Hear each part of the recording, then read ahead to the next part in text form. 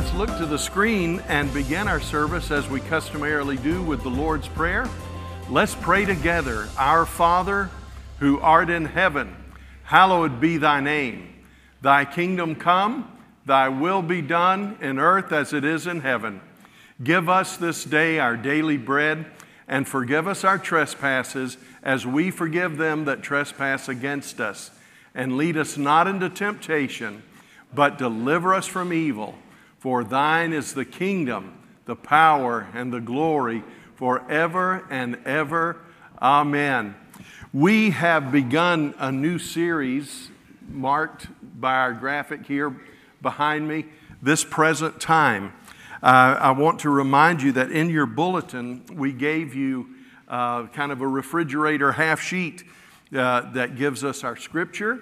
For I reckon, or I am persuaded, or I understand that the sufferings of this present time are not worthy to be compared to the glory that shall be revealed in us. I give you that and a quote from Max Lucado, but I think the quote is essential for us to get through this present time. But I also want you to know this study is not just about getting through difficult times. It's not just about going through hard times. It's about the victory that we have and the results that we have. It's not going to be a descent into misery, not at all, but it is a mountain and valley experience. And we did a little introduction to the drawing close of the Lord dynamic last week. Today, I'm going to go ahead and jump into the outline, which was originally the preface of this series. It's about a biblical worldview, and I want you to know that what you believe does make a difference. What you believe does make a difference. In the past 20, 25 years, church growth experts have said the churches that are growing don't emphasize doctrine.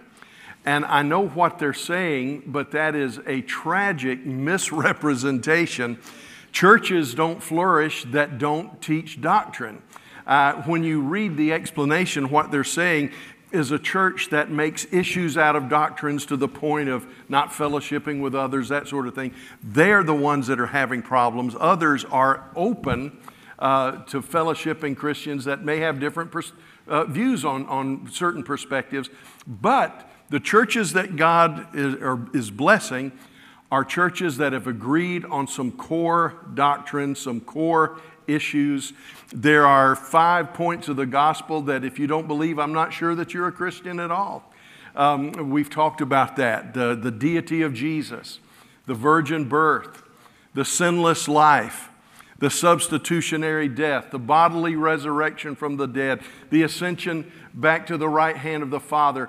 All of those things are pivotal points of the gospel that when you try to explain those things away, the mystery of the gospel is explained away. But at the same time, we know that we emphasize those core doctrines, but we love people at the same time, and we understand that we're all on a journey and we're all being worked on, and we make room for each other. That's what we talked about last week.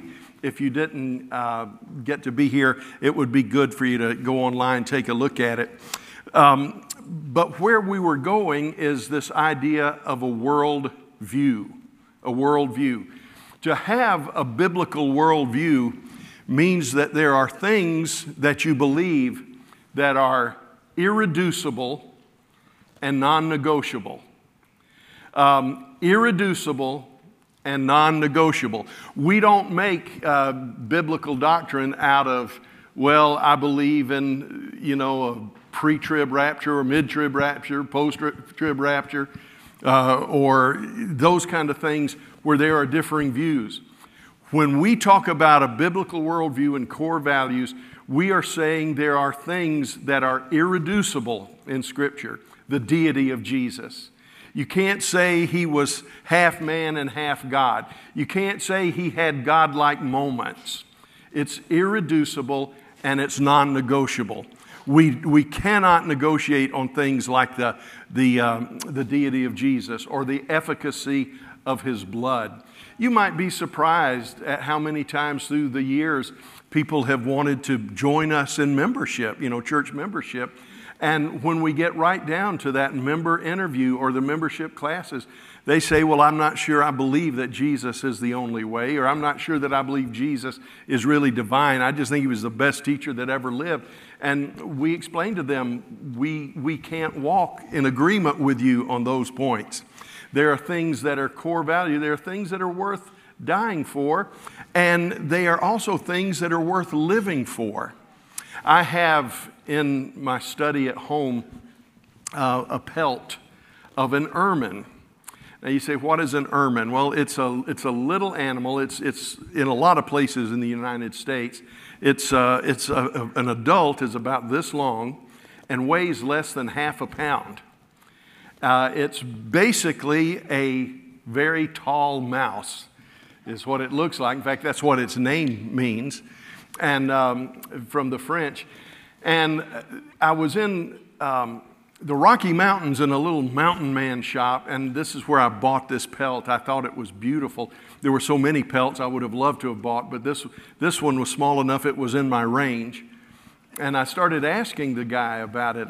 I did not know what an ermine was at the time, and he showed me a picture and explained to me they're carnivores, and they have an amazing ability to go down into the snow, and they will invade any animal's burrow. And they'll go into that burrow and kill the animal, and that's how they survive. If you live in the higher elevations, like Rocky Mountains, the ermine that might be brown or even black during the warm season turns totally white during the winter season so that he blends in with the snow. There is usually just a little speck of black on the tail, but other than that, he is totally white. He survives because of his white coat. He lives in the snow and avoids capture and captures his prey because he has a coat that is his defense. It's his very lifeline. And I looked at that pelt. I've still got it. I got it back in the 80s. My wife and one of my daughters, I better not tell who it was, but at least one of my daughters has walked into a room where I had the ermine and screamed. Thought that the mother of all mice had come into the house. But it's just the pelt. And I still got it. I keep it usually on a shelf or sometimes on my desk to remind me of a lesson I learned in that mountain man shop. And basically I said, this thing is so tiny. I said, don't you run the risk of tearing the pelt and doing all this kind of stuff using traps? And if you watch Mountain Man, Tom Moore, those guys, they still use traps. But you have to be very careful. It has to be the right kind of trap. He said, yeah. He said, a typical trap can just tear it apart. He said, and so you have to have a special trap. But he said, I'll tell you the way that they did it in the old days, the Mountain Man days. And I didn't know if I'd already committed to buying the pelt, so I didn't think he was trying to spin a yarn to get me to buy it. He said, when this thing turns white and he's living in the snow, his existence depends on his coat being pure white. And he said what the old mountain men found out is that the ermine would not go through mud. The ermine would, if he killed an animal and got blood on its mouth or its head, he would spend however long it took to get that clean before he would leave the kill site because his existence depended on him being pure white. Now, what the old mountain men learned is that they would go into an area. It usually took a team of at least a couple of them. But they would go into an area, they would watch where the ermine went and the holes he went into, and then they would take some kind of pitch or tar, we would call it, and they would coat the opening of his burrow with that sticky pitch and tar. And usually it was black or dark brown. And what they learned is that when the ermine would get close, he was outpacing them, they're very fast, and would go into his burrow. When he got there, he from the smell, and God gave him an instinct to understand this is something very sticky, very dirty. It's going to defile his coat. And he would not, the closer the hunters got, he would not go through that tar because he would not defile his coat. He knew that he might escape that moment, but he was going to perish next time he went out. And experience had taught, maybe some instinct, that this wasn't coming off. It wasn't going to wipe off like blood. And they said, this little thing, he looks like a ferret, kind of, a little smaller than a ferret. And what this little ermine would do, they said it was an amazing thing. He's small, he's frail, he's so light that if he was on your shoulder, you wouldn't even know he was there from the weight. They said, this little guy will turn and stand on his hind legs and raise his little claws. And he said he'll do this with a grizzly bear. He'll do this with a man. He'll do it with a bobcat or whatever it is.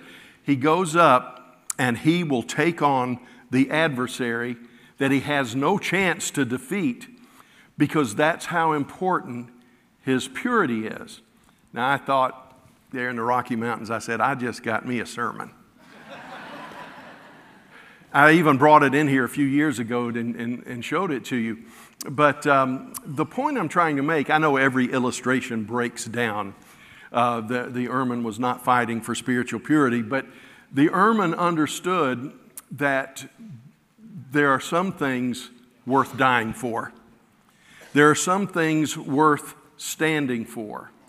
There are some things that are not worth compromise. When you go to Revelation 12, and the scripture talks about those that overcame the enemy, it says they overcame him, Satan, they overcame him by the blood of the Lamb, by the word of their testimony, or the depth of their belief, and by not loving their lives unto death. It's kind of chunky and bulky in English, but basically what it says is this: they overcame him by the blood of the Lamb, by the word of their testimony, and they did not view death as something to be avoided at any cost.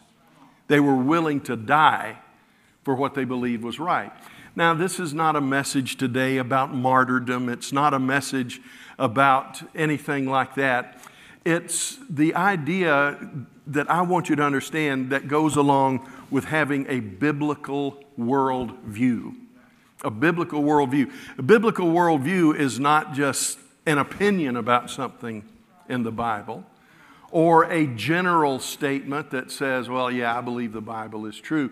A biblical worldview says that you have a commitment to the Scripture that is so powerful it affects the way you live, the thoughts that you think, your priorities and your goals. You see there in your notes, what is a worldview? The belief that my life is built upon. These beliefs shape my actions, my priorities, and goals. Worldview, and a biblical worldview in particular, is so important that it's part of the mission of our church, part of the very reason that we exist.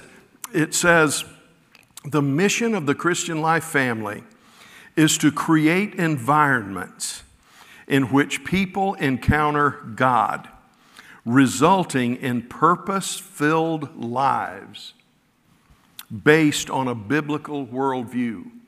We cannot do everything. We cannot be everything. We cannot involve ourselves in every good and Bible-based program. You can't do that. Every church has to hear from God on what they can do and what they can't do. And we shouldn't be judged, and we shouldn't judge others if we do this and this church doesn't, or we do that ministry and that church doesn't. Every church has to give account to the Lord for what they do. But what we believe every church ought to do is create environments so that you can encounter God, and it will result in a life that is changed. And the change is basically us embracing a biblical worldview. Now, there's a passage in Scripture that I want you to just kind of wrap your head around for a minute with me. The Scripture says, as a man thinketh in his heart, so is he. Now that's King James, and I grew up on King James, so I still find myself running to it from time to time, even though there's some other great translations. But I grew up with that, as a man thinketh in his heart, so is he. I think a lot of people hijacked that verse to mean if you have positive thoughts, you'll have a positive life.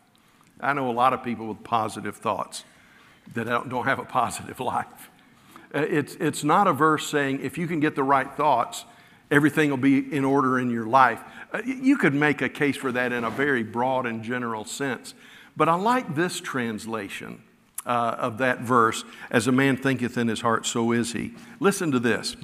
What a person really is has emerged because of how that person processes life. Let's put a name to it. Let's use Angela. Okay? What Angela really is, what Angela is something that has emerged because of how she processes life. A worldview is what you cling to. A worldview is what you are not willing to let get soiled. A worldview is something that will make you turn and fight a grizzly bear because it has so captivated your life. The very way you process life, the way you process a doctor's report, the way you process a tax return, the way you process a problem or animosity or difficulty in relationships, the way you process everything in life, the way you process it is what forms your life view. And I believe that's what the Bible means when it says, as a man thinks in his heart, or a person, so is he. So is he. Now, what are some typical worldviews? Let's go over just a few. You could probably name 8, maybe 10 worldviews that are on in and of themselves, but there's no point in trying to get that technical. Let me give you some typical worldviews that we find in the world, and sometimes we find it in the church. Sometimes we find it on the church. We're going to find out later, Jesus said you need to be on guard against these kinds of things. Number one is materialism. Some worldviews can be called materialism. He said in Luke 12, this is the verse I was talking about, then he said to them, watch out, be on your guard against all kinds of greed. Watch out, be on your guard against all kinds of greed. A man's life does not consist in the abundance of his possessions. I preached a message one time in a youth conference about greed, and a couple of kids came up to me and said, we're not greedy, we're a poor family, we don't have anything. But from some of the things they had said, I knew they were eaten up with greed. And I said, you need to understand, greed is not the same as riches. Riches can be good riches. Riches can be bad riches. I said, but you can be as poor as Job's turkey, if you've never heard that translation. You can be as poor as Job's turkey, not have anything, and still be bound by greed. Because greed doesn't just say, I've got everything that I need. You know, I'm on my own here and I'm self-sufficient. Sometimes greed is found in the most poorest of people because there's nothing they would, or there's little they wouldn't do in order to get money. Greed is not the product of having money. Greed is the product of wanting money in a disproportionate way. And Jesus said, be on your guard. That's why he said against all kinds of greed. Some greed, you know, it was said that John D. Rockefeller was asked how much is enough. He was the richest man in the world at the time. And this is what he said, just a little bit more. Just a little bit more. Some people say, get all you can all you get, sit on the lid and poison the rest. Some people hate people that are better off than them. That's greed. It's not that we need a redistribution of wealth. We need to get rid of greed. We need to get rid of bitterness and hatred, because greed can come in. You know, you can kick it out the front door, and if you're not careful, greed will run around and come in the basement. So he said, be on guard against all kinds of greed. Why? Because a man's life does not consist in the abundance of his possessions. What you have does not make you rich, and what you don't have does not make you poor. Be on guard against all kinds of greed, because some people, their whole system of living is wrapped up in materialism, the pursuit of things. Now, there's nothing wrong with things. You know, well, let's go on. The second worldview that we need to be aware of is a worldview called narcissism. Narcissism, a narcissist is a person that above everybody else thinks of themselves first and foremost. It doesn't mean they're devoid of goodness or they're devoid of loving someone, but at the end of the day, when all is said and done, their interests are going to be put first. That's a narcissist. And Matthew 16 tells us the words of Jesus that said, whoever wants to save his life will lose it, but whoever loses his life for me will find it.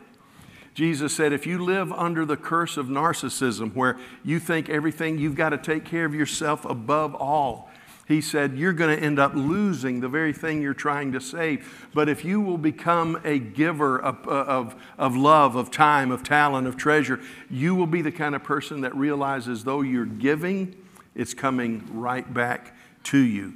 Then there's a worldview of hedonism, or just paganism, just carnality. A life lived by the dictates of the flesh. Proverbs 21:17, he who loves pleasure will become poor. Whoever loves wine and oil will never be rich. Now, was the wise man saying you can never have things? Of course not. Because there are other proverbs that talk about these things being a sign of the blessing of the Lord. What we learn is that some people can handle things and treat them as a blessing from the Lord and keep them in their proper perspective. And some people that live under the blessing of the Lord understand that no matter how much people do you wrong, you can still prosper. You can still be blessed. I think of the Living Bible when it was describing the plight of the mothers and fathers in Israel when they were captive in Egypt. It says that they put them to slavery, they put them to horrendous work conditions. They killed their baby boys, and it was the worst possible scenario for a society to be living in. But this is what the King James or the Living Bible said about it. The more they afflicted them, the more they multiplied and grew. The more they afflicted them, the more they multiplied and grew. We've got to understand, as we talked about last week, the mathematics of the kingdom do not match the mathematics of this world. And if we decide that it's all about pleasure, we will have almost no pleasure. If we think it's about riches, we'll find out that we have no riches. And God doesn't mind us having riches. God doesn't mind us having pleasure. God doesn't mind us having wine and oil. God doesn't mind us having things, but we must always keep those things in the proper place. Okay, another world view is pragmatism. Now, pragmatism, depending on how you use it, can be a good thing, can be a bad thing. But what pragmatism means is that a pragmatist is a person that says, I only involve myself in what works. If this doesn't work, I'm not even going to try. If this doesn't have a proven track record, I'm not even going to try it. Now, that might be good in making some decisions, but you've got to understand, again, a biblical worldview is there are going to be times things don't work, but you pursue it because there's the law of sowing and reaping.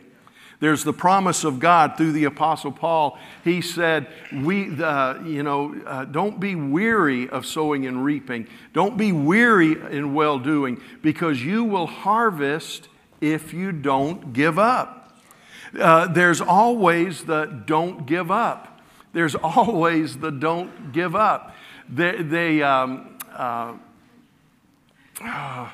My mind wants to say so much, but I better not trust it right now. Let me say this about pragmatism. It's nothing bad. So many examples I want to give. Pragmatism says if it doesn't work, I'm not going to do it. And if it works, the end justifies the means. We need to remember there's never a right way to do a wrong thing. God does not need us to cheat in order for us to get the kingdom work done. What Proverbs 14:12 says is that there's a way that seems right to man, but in the end it leads to death. There's a way that in the world's mind is okay to do. Preachers do this a lot. They manipulate with sob stories. I wrote a letter to a nationally known evangelist one time, and I said, brother, you don't know me. I am nobody. I am pastor of a small church, but I've supported your ministry for years. And I said, I have been praying and fasting, and I want to tell you this. And I'd marked it personal and confidential, hoping it only got to him. I said, but the Lord, I believe, put this on my heart. I said, I believe in you. I support you. I want to continue to support you. But I believe that you are manipulating people. You're creating stories. You're creating, thus saith the Lord, you're shaming us into not giving everything we have to you. And I said, I believe as purely as I can write this, I said, I believe that God is giving you a warning. In fact, what I believe He's spoken to me is that you're getting letters from other people saying the same thing. Some of them from anonymous people like me, some of them from people that you know and respect. But I said, if you keep trying to manipulate people, if you keep creating stories, if you keep telling half-truths, then I want to tell you God's hand is going to lift off of you. And like Nebuchadnezzar, you'll be put aside for a time until you come to your senses. And I don't want to see that happen. And I was as gracious as I could be. And you say, well, I bet he never even saw that. I don't know, but somebody signed his name to a letter. And he spent like a page and a half explaining to me that people need to be motivated and people need to have a cause. And when he said all that, what it boiled down to is I'd rather stretch the truth to get people to move than to not stretch the truth and have them do nothing. And I didn't answer his letter. His decision was made. And it wasn't maybe more than 18 months. His ministry evaporated. He was exposed for the very things that I was concerned about. And I've kept that letter for a while. Then I threw it away because I didn't want to. I didn't want to hold anything against him. And I realized that scripture. There is a way that seems right to a man, but in the end it leads to death. And a lot of times the difficulties and the circumstances of life make us think it's okay to try something. It may not be totally right, but the end justifies the means. And loved ones, if we're not careful, we will talk ourselves into a posture. We'll talk ourselves into an action. I've killed you, haven't I? You've gotten totally quiet. I've destroyed this service. Well, let me see if I can manipulate you back into, no. Loved ones, sometimes things are just, well, let me just do this. Let me just do this. And we're like Saul, King Saul. He's under instructions from Samuel to destroy, who was it? The Amalekites and all of their cattle. He's under instructions to destroy them. And he doesn't destroy the king. He doesn't destroy the cattle. Why? Because I know the way this works. We're going to offer sacrifices to the Lord. And I need to save the best of their cattle to make a sacrifice to the Lord. And when Samuel showed up He said, what is going on here? The sheep and the oxen, as I hear, they're supposed to be slaughtered in obedience to the Lord. And he explained, well, there's a good reason for this. But again, Samuel was going to explain there's never a right way to do a wrong thing. And this is what Samuel the prophet said to the mighty king of Israel. He said, is sacrifice as important as obedience? Is getting this project done as important as the word of the Lord? Does the fat of the lamb mean more to God than the purity of heart? And it was at that moment that the kingdom was taken away from Saul. Loved ones, we need to understand that one of the things that can be so damaging to us, we don't want to get in materialism, we don't want to get in narcissism, we don't want to get in hedonism, but we don't want to get in pragmatism either. Because sometimes there is always a solution to a problem. And usually it's very easy, very attainable, and very wrong.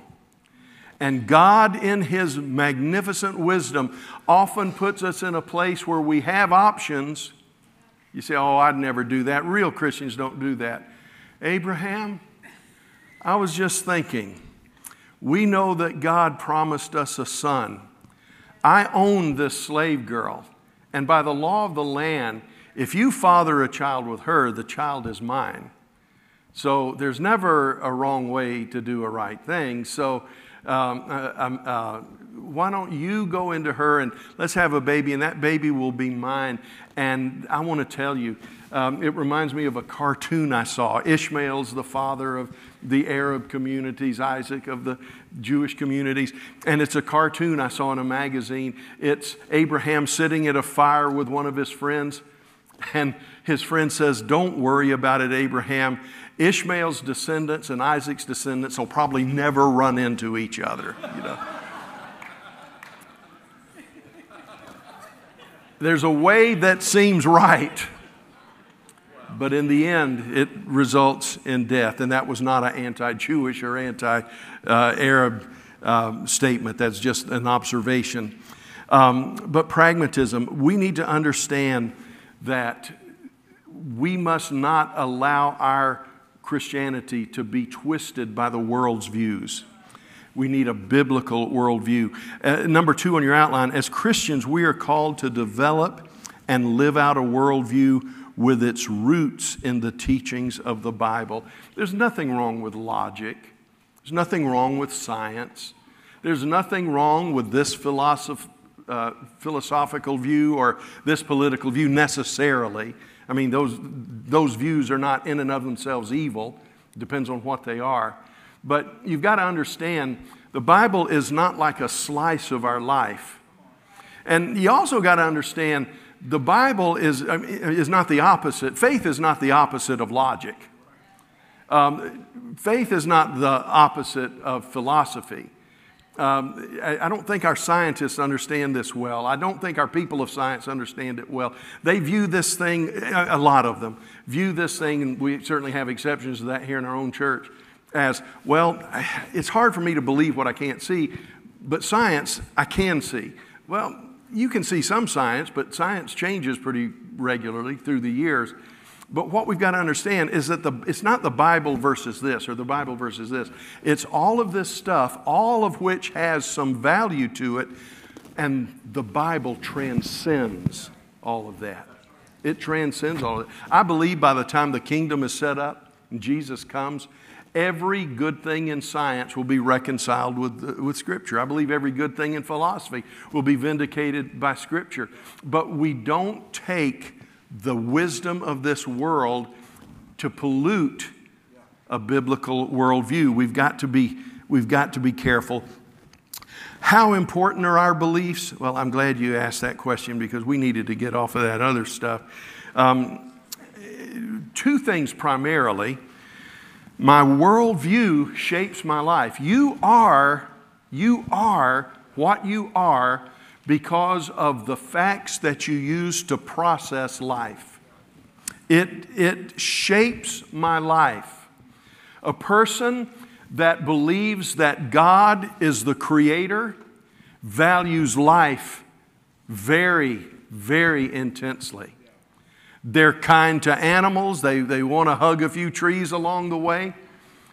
But they also understand the value of human life. And they understand from the biblical perspective that human life is the apex of God's creation. When you understand a biblical worldview, you value all life.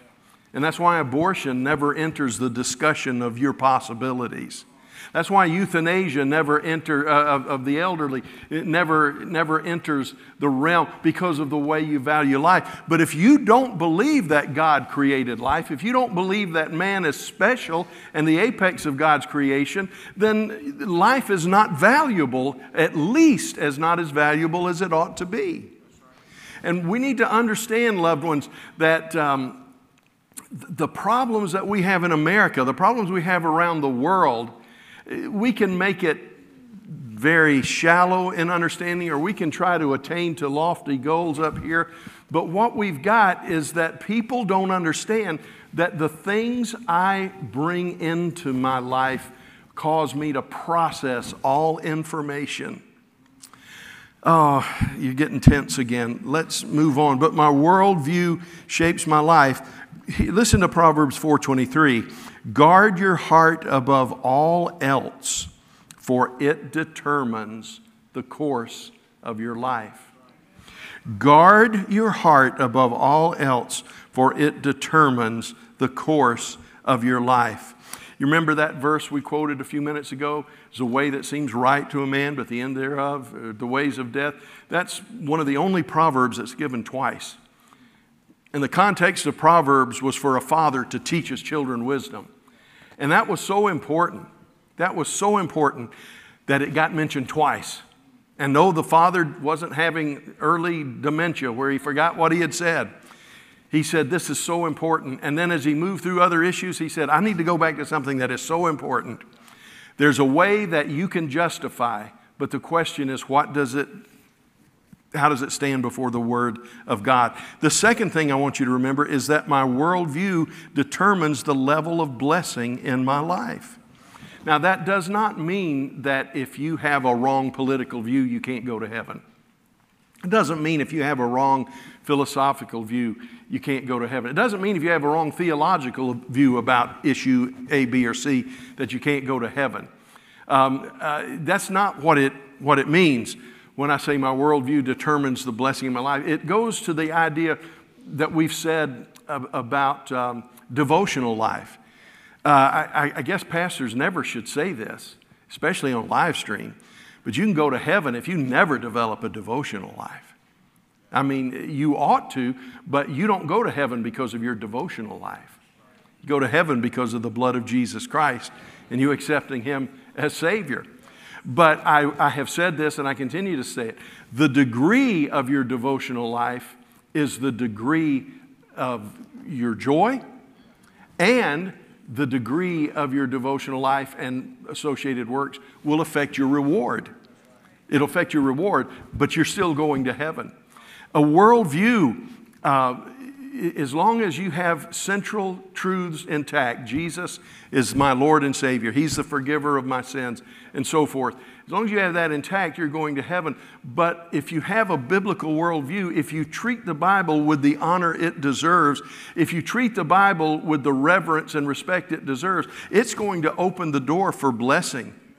You know, blessed is the man that does not walk in the way of the ungodly. He does not sit or stand in the way of sinners. He does not sit in the seat of the scornful, but his delight is in the law of the Lord. He shall be like a tree that's planted by rivers of living water. His leaf also shall not wither, and whatever he does shall prosper.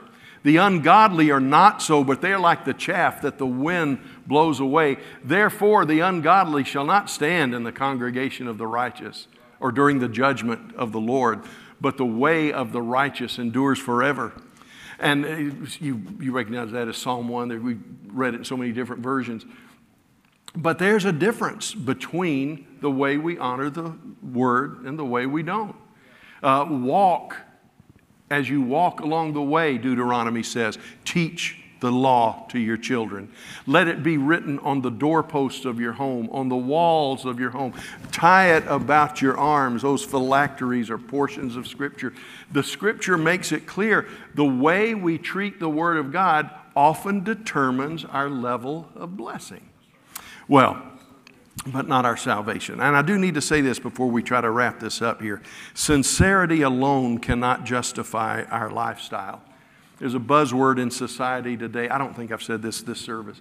Your truth, my truth. Everyone has a truth, and whatever your truth is, it gives you the right to live life from a certain perspective.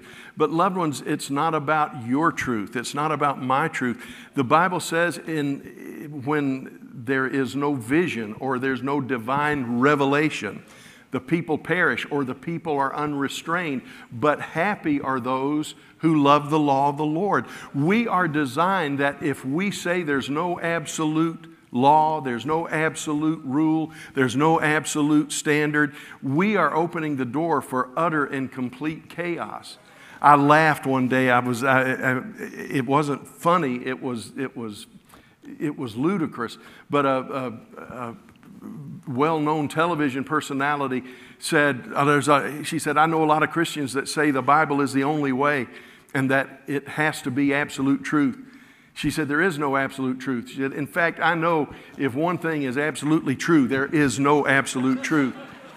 And I thought, sweetheart, you don't know. You just said that there is an absolute truth, and it's that there is no absolute truth. Now, we are created to have an absolute rule in our lives, an absolute truth. Now, I know a lot of Christians can misinterpret Scripture. They can misapply Scripture. So when we have so many denominations, none of us get it all right. But one of the most distasteful things you can find is a church that says nobody has got it right except us. That's one of the most distasteful, Christ-dishonoring things I know. But we are all, if we're true Christians, we're on a quest for the fullness of truth. The fullness, not that the Bible is something that needs to be overcome, but we need to search out the truth. And it's not a matter of just sincerity alone. Now, let's hurry. What are the initial steps to establishing a biblical worldview? Again, these are so simple, I just need to read them for you. Number one, fill your life with God's truth. Jesus said, you will know the truth, and the truth will set you free. The Old Testament says, buy the truth and do not sell it. Get wisdom, discipline, and understanding. Loved ones, we have got to begin to value the Word of God the way it was meant to be valued. David said, I've esteemed the Word of God more necessary than my daily food. You know, I said one time, we ought to be just as regular in the Word as we are in brushing our teeth. And somebody said, well, you know, that's not good preaching. If we don't brush our teeth, we'll have cavities. And I thought, at what point did you wake up during that sentence, you know? I'm not saying we shouldn't brush our teeth. But I'm saying just as normally, and there are variations, but normally we realize we need to brush our teeth at least a couple of times a day, and we wouldn't think of going for days and days without brushing our teeth, or I hope we wouldn't.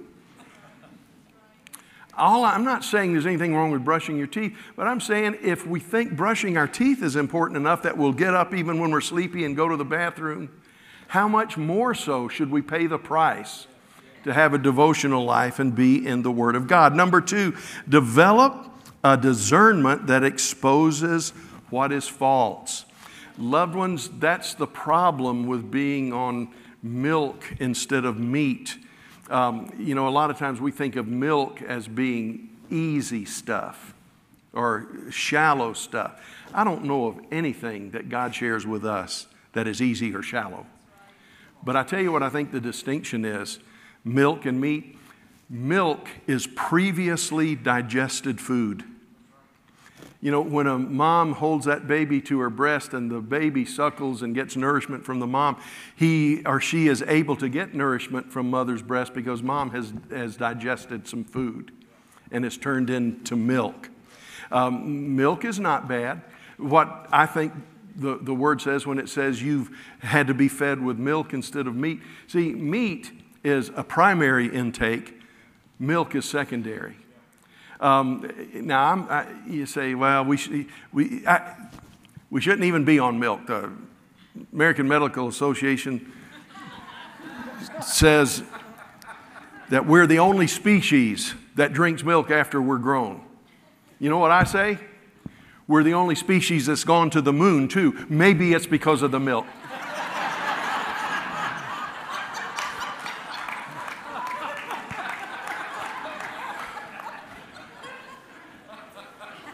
But I think what's behind this idea of you need to get on milk and not meat, meat and not milk, milk is not bad. God promised Israel He's going to take them to the land of milk and honey. I'm a milk guy, you know. I think milk is utterly delicious. I really do. But I think in our growth, there needs to come a time where we stop depending on somebody else to take us into the things of God. Now, He gives us pastors and teachers. Pastors are to guide, to lead, feed, and protect. Teachers are to take the things of God and make it digestible for us. But loved ones, I know some people are so messed up because, well, I don't believe that because brother so-and-so doesn't believe it. Or I didn't believe that either, but now sister so-and-so is teaching it on the internet. And I thank God for every good teaching on television and the internet. But loved ones, we are plagued by people that are fat babies because all they do is drink milk.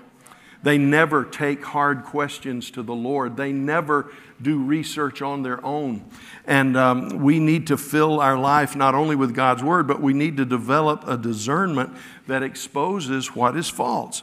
Dear friends, do not believe every spirit, but test the spirits to see whether they are from God, because many false prophets have gone out into the world. I remember Adrian Rogers telling about a missionary friend of his. He was a missionary on an Indian reservation, and there was a tribal leader that had been won to the Lord, and the missionary was helping him get rooted and grounded in the faith. And there are so many issues on our Native American reservations. We have so many levels of injustice through the years, and we're trying to work through these things and redeem. And I understand that. But he said part of the path to victory and blessing for this group of people is to really strengthen their tribal leader. So he took him to a city, a big city. They went by bus to, I think it was somewhere in California, and they were attending a young believers convention. It was a place where you learn to really grow in the Lord. And the missionary said, as we stepped off the bus, he said there was somebody standing there on the corner with a Bible in his hand preaching, and he was preaching absolute heresy. And he said, I thought, oh, great, I brought this man to get strengthened in the Lord, and the first thing he runs into is a false prophet. He said, I started to grab him and say, let's go, but I was afraid he would think I'm the only one with truth. You can't listen to anybody else but me. He said, Holy Spirit, you've got to help me. And the Holy Spirit told him just to relax, just to stand there and relax. And he stood there and watched the tribal leader listen. The tribal leader said, can we listen for a few minutes? And he said, yeah. He didn't want to, but he said, yeah. And they listened. And then the tribal leader said, I'm ready to go now. And they went off, and the missionary didn't know how to approach it. He said, what did you think? He said, well, I was excited when I first heard him. He was holding the Bible, and he said some good things. But as he went on, the inner spirit that you teach us about began to speak to me. And he said, what did he say? He said, only one word, but he said it over and over again. He said, what was that one word? He said, as this man taught, even from the Bible, that voice of the Spirit said, liar, liar, liar, liar, liar, liar. And he said, when I heard liar enough, I figured he was a liar. And you see, that's what the Bible says in John, where it says, you don't have any need that any man teach you. A lot of rebels have used that to not be under any administration or be under any spiritual leadership. John said, you don't have any need that anyone teach you. But the same John talked about God giving us teachers. Is that a conflict? No. You've got to understand there was a rise of Gnosticism going on at the end of the first century of Christianity. And the Gnostics divided Christians into those that were spiritual. They called them the pneumatikoi. They're the spiritual ones. But if you were soulish or weak, you were psychikoi. You were soulish or even fleshly. And the pneumatikoi were teachers. And if Justin disagreed with me on something, if I was one of these teachers, I'd say, you just don't have the light yet. You just don't have insight. You don't know what I know. And John was saying, do not give heed to somebody that would teach that way. Do not give heed to somebody that claims to have a superior light, because you have the Holy Spirit dwelling in you, and He will lead you into all truth. Now, loved ones, I believe in pastors. I mean, they're wonderful. They're handsome.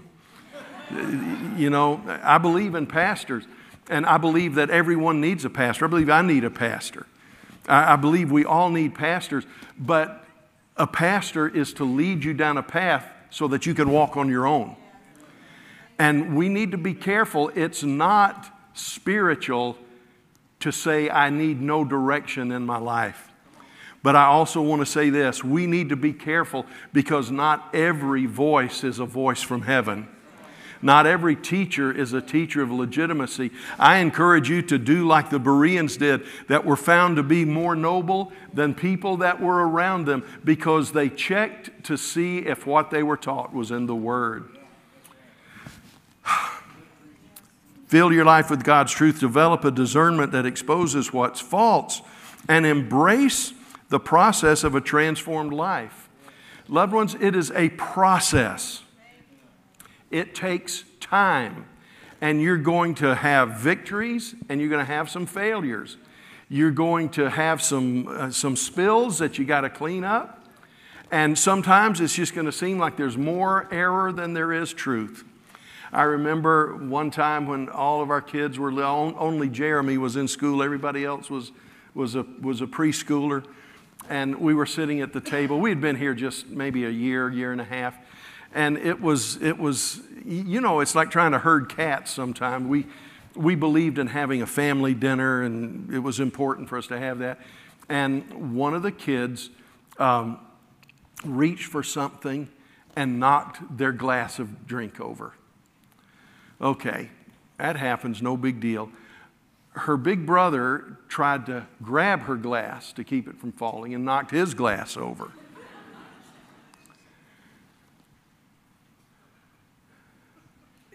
Something happened, the other glass got jostled, so I just looked and I thought, I just took my glass and poured it out, you know. I figured let's just go all the way. And the kids thought it was hilarious. I thought it was hilarious. You need to pray for my wife. Sometimes her sense of humor is really lacking. But you know, sometimes it just feels like that. It's like, look, everything's getting turned on. Let me just pour mine out too. But most days it's fine. Most days the glasses get emptied in the right way. And I want to tell you, this thing called sanctification, this thing of growing into the image of Christ, it is something that takes time. That's why Paul said, do not conform any longer to the pattern of this world, but be transformed by the renewing of your mind. Romans 16, everyone has heard about your obedience, so I rejoice because of you, but I want you to be wise about what is good and be innocent about what is evil, because the God of peace will soon crush Satan under your feet. He said, I want you to be wise about doing good. Innocent, I want you to be dumb as a brick. I remember when I was a youth pastor, there was a teaching from somebody in our youth group that didn't belong there. She was older. She didn't have any business being in with the youth.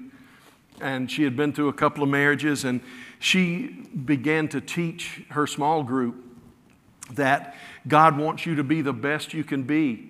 And if you are a virgin, you are so naive. Young people, I want you to listen to this. You don't know how to make love well if you are not a virgin. I mean, if you are a virgin and you've had no experience. So I think it's the wisdom of the Lord for you to sleep around so that you become the gift to your future bride or future husband that you were meant to be. And loved ones, I want to tell you, she said, you're naive if you're a virgin. And I did a 2-part series and a lot of counseling. I said, purity is not naivete. Now, I want to tell you, it's probable that your honeymoon night is not going to be the best sex of your life. Don't look at me with judgment. I'm so close to Corey taking over, I'll just slap you and move on.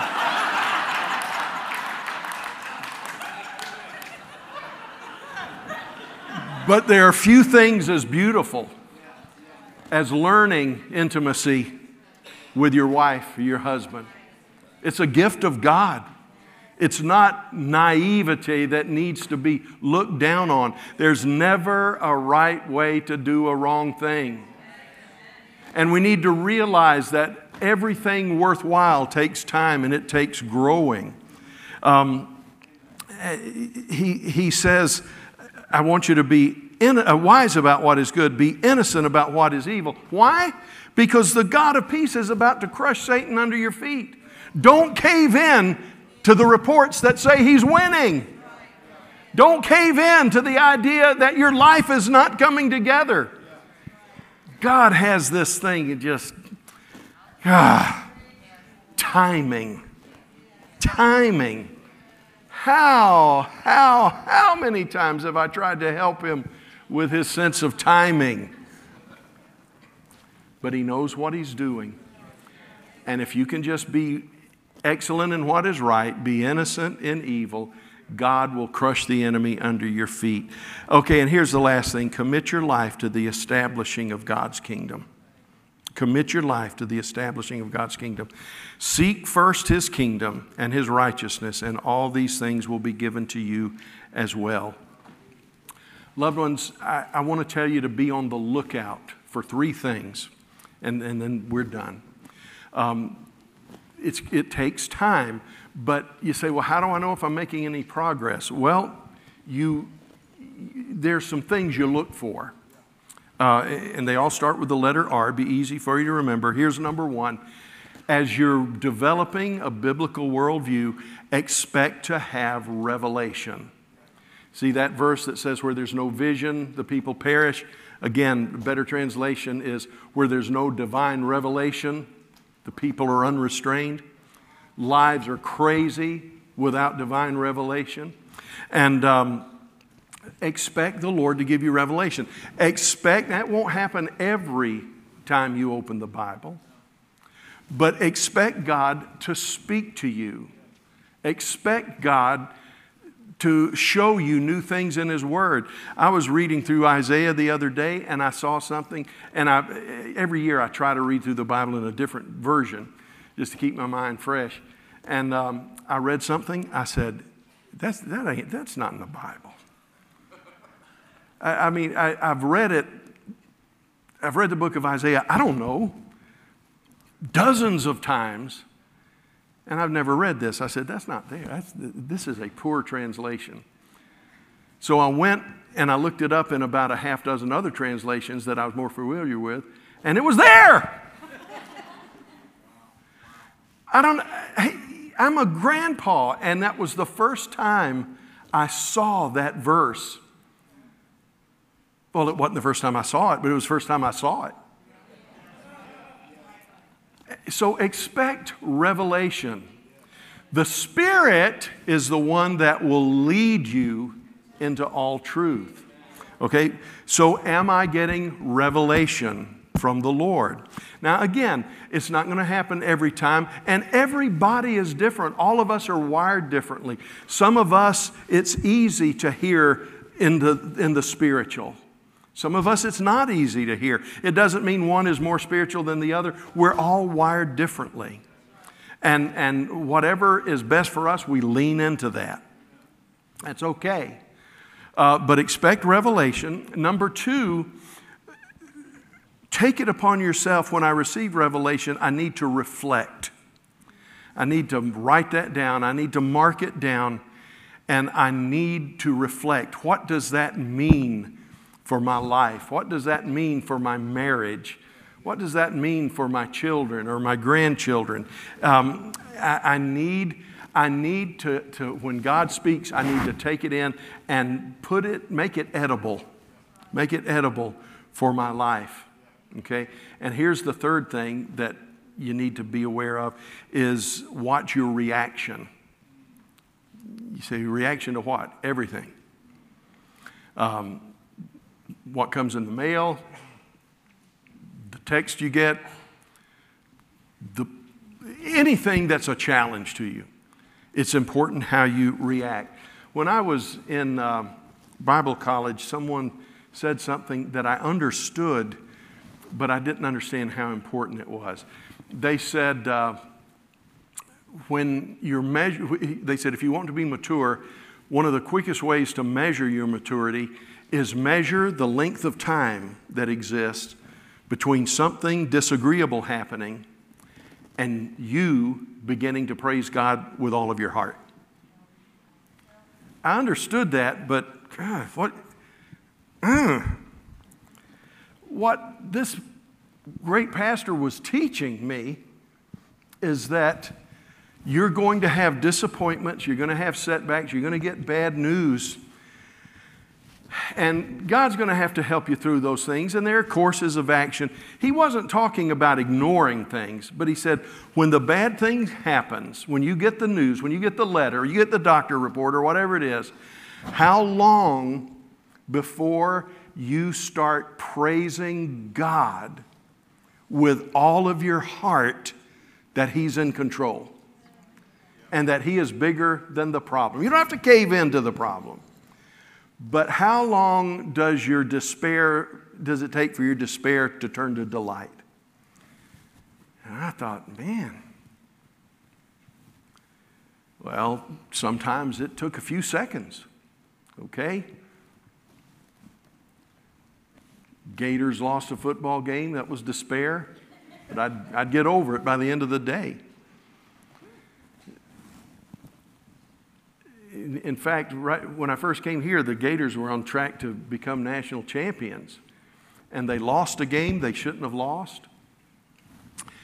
And you know what I did? I was in a funk for several days. I don't remember how long it was. I was like, Lord Spurrier couldn't even pull this off, you know. You know what? I made a decision that, I never told anybody about this because I was afraid I wouldn't keep it, but I made a decision after that. I said, I am never going to let a sporting event dictate my life. And if we lose, we lose. And right now I'm going through an era where God is putting that to the test almost every week, you know. See, I pastor churches, and this church is not one of them. I mean, we've got a rivalry. Clemson in South Carolina, we have an intense rivalry. But I want to tell you, I pastored in states where the rivalry was so intense. I knew some Sundays I rode off because if Alabama lost, the message was pointless. Nobody was going to listen to that. I'm serious. If Alabama lost, it was over. Just go ahead, do the formalities, receive the offering, come back next week. But I tell you what I'm trying to say is there's things that are silly like that, like a game. But there are things that, how long does it take for me to move from to praise God? He is faithful. He is Lord. And I'm not talking about just a positive confession, but loved ones, a biblical worldview understands that God really is in charge of it all. And I want to tell you, that's one of the things I do regularly. When I get something that's disappointing or something that hurts or something, I watch how long before I can start rejoicing. How long before I can start rejoicing? Sometimes it's right away. And I'm so proud of myself. I'll go into Justin and Corey's office, try to tell them how good I just did. Because it just took seconds. Then there are other times it takes a few minutes or a few hours. Let me tell you something. I've got some that have gone into years now, and I'm still waiting to rejoice. You say, you haven't thanked God for it? Yeah, but it's kind of a, hallelujah. Thank you, Jesus. Justin was with me chasing loose chickens one time. And I had to hop over a fence like I did when I was a young man. And I realized as I was getting to the top of the fence, I may go down on that side or I may go down on this side. Justin said, I must have been in my early 40s. Justin said, Pastor, I'm impressed. You jumped that fence like a young man, put your hand on it and just came over. I was impressed. You did it. And I looked at him and I said, barely. Barely. Some of my rejoicing is barely. Some of your rejoicing is probably barely. Sometimes we fall into the trap of, if God loved me, He would have never let this happen. But let me tell you what all of that stuff is designed to do. It's designed to root you in a biblical world view that knows God is in control. It's all right to have your stance of faith. It's all right to have a plan. It's all right to say, well, this is what we're going to. Sometimes it's all right to fight. Sometimes you got to be like the Ermine. I am not going to besmirch my life. I'll go down fighting, but I'm not going to compromise what I believe. That's okay. Sometimes you have to say, our God is able to deliver out of this trap you have set, Nebuchadnezzar. And we believe that He will. We know He can, and I believe He will. But sometimes there's that period where you have to say, but if not. See, I've said this a couple of times a year for 28 years now. We all need strong faith, but we all also need an if not. And it's not because God is weak. It's not because God can't. It's not because the enemy might overcome sometimes. No. It's because God works in ways that are above our ways. So a biblical worldview says, God is going to help me in this. I know that He's able, and I believe that He will. But if not, I'm going to praise Him. I'm going to rejoice. They said, if not, we know God is able, and we believe that He will. But if He doesn't, we will not go your route. And loved ones, sometimes that's the way a biblical worldview works. What did Paul say to those early Christians? He said, you celebrated the confiscation of your property. Now, did that mean we ought to celebrate someone taking everything we've got? Does that mean we ought to celebrate unfair tax codes? Or does that mean we ought to celebrate injustice?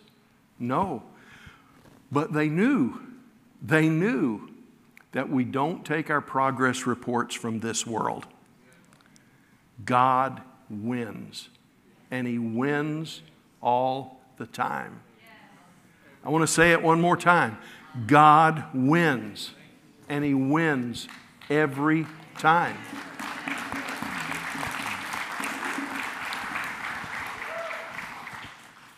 But our problem is that we live in this present time. Justin, can you give me the little flyer? I didn't bring one up. We gave it to you again because we told you to put it on your refrigerator last week and you read it and got mad and threw it away. So we got you another one. Max Lucado. You will get through this. It won't be painless. It won't be quick. Now I got to say, sometimes it is painless, sometimes it is quick. But he says it won't be painless, it won't be quick, but God will use this mess for good. In the meantime, don't be foolish or naive, but don't despair either. With God's help, you'll get through this. Loved ones, I want to tell you, we're going to get through it. Doesn't mean we're not going to go by way of the grave, but we'll get through it. Doesn't mean we might not lose some things, but we'll get through it. That's the nature of this present time. But as we learn the joys and the sorrow, as we learn the victories and what appears to be defeats of this present time, we're going to learn that this fight is fixed. This fight is fixed. You say, well, God's struggling. If he's God, why doesn't he, why doesn't he do something? Well, just remember Jacob's life. He's wrestling with the angel of the Lord. Angel of the Lord says, let me go. Jacob says, nope, you ain't going. No. And God's got to teach a very valuable lesson to him. And God didn't call for legion of angels to come help him in the wrestling match. He just reaches down, touches him on the hip. And in a second, Jacob goes from wrestling to resting. He goes from wrestling to holding on. I want to tell you, every time I felt like I was going down, I've got to give testimony. I don't know what I'll face tomorrow, but every time I've thought I was going down, every time I thought God was losing, every time, just one touch, and I found myself being upheld. He says, the eternal God is your refuge, and underneath are the everlasting arms. That's an image of falling. That's an image of going down, but underneath are the everlasting arms. I'm sorry, I just want to ramble now, but I won't. We got to go. Father, in the name of Jesus, thank you that you're going to give us revelation. Thank you that you are going to give us opportunity for reflection. And thank you, you're going to teach us to be the controllers of our reactions. Thank you, thank you, thank you, thank you, thank you. We are becoming persuaded that neither life nor death, things present, things to come, nothing can separate us from the love of God, which is in Christ Jesus. As we end this service, we ask you to bless us and keep us. Let your face shine upon us. May the smile of the Lord look upon us and give us your favor, your peace, and your rest. Now unto him who is able to do exceedingly abundantly above all that we ask or think, because his mighty power is working in us. Loved ones, this is what we want to do. If you're in Brown Chapel, if you're here in the sanctuary and you want prayer, we'll have ministry teams up here available for you. You may want to either where you're sitting or just come up front and find a place to pray and just pour your heart out to him. Those of you that are listening by live stream, maybe you can do that at home. But if there's anyone in the temple, what's this place? Sanctuary or Brown Chapel or online that wants to know Jesus as their Lord and Savior, if you'll come to one of the ministry team, if you're here, if you're online, there's a number on your screen you can call and someone would be ready to pray for you. Father, be with us, we pray in Jesus' name. Amen. God bless you. Thank you for being here today. And we're going to get through this present time. Amen.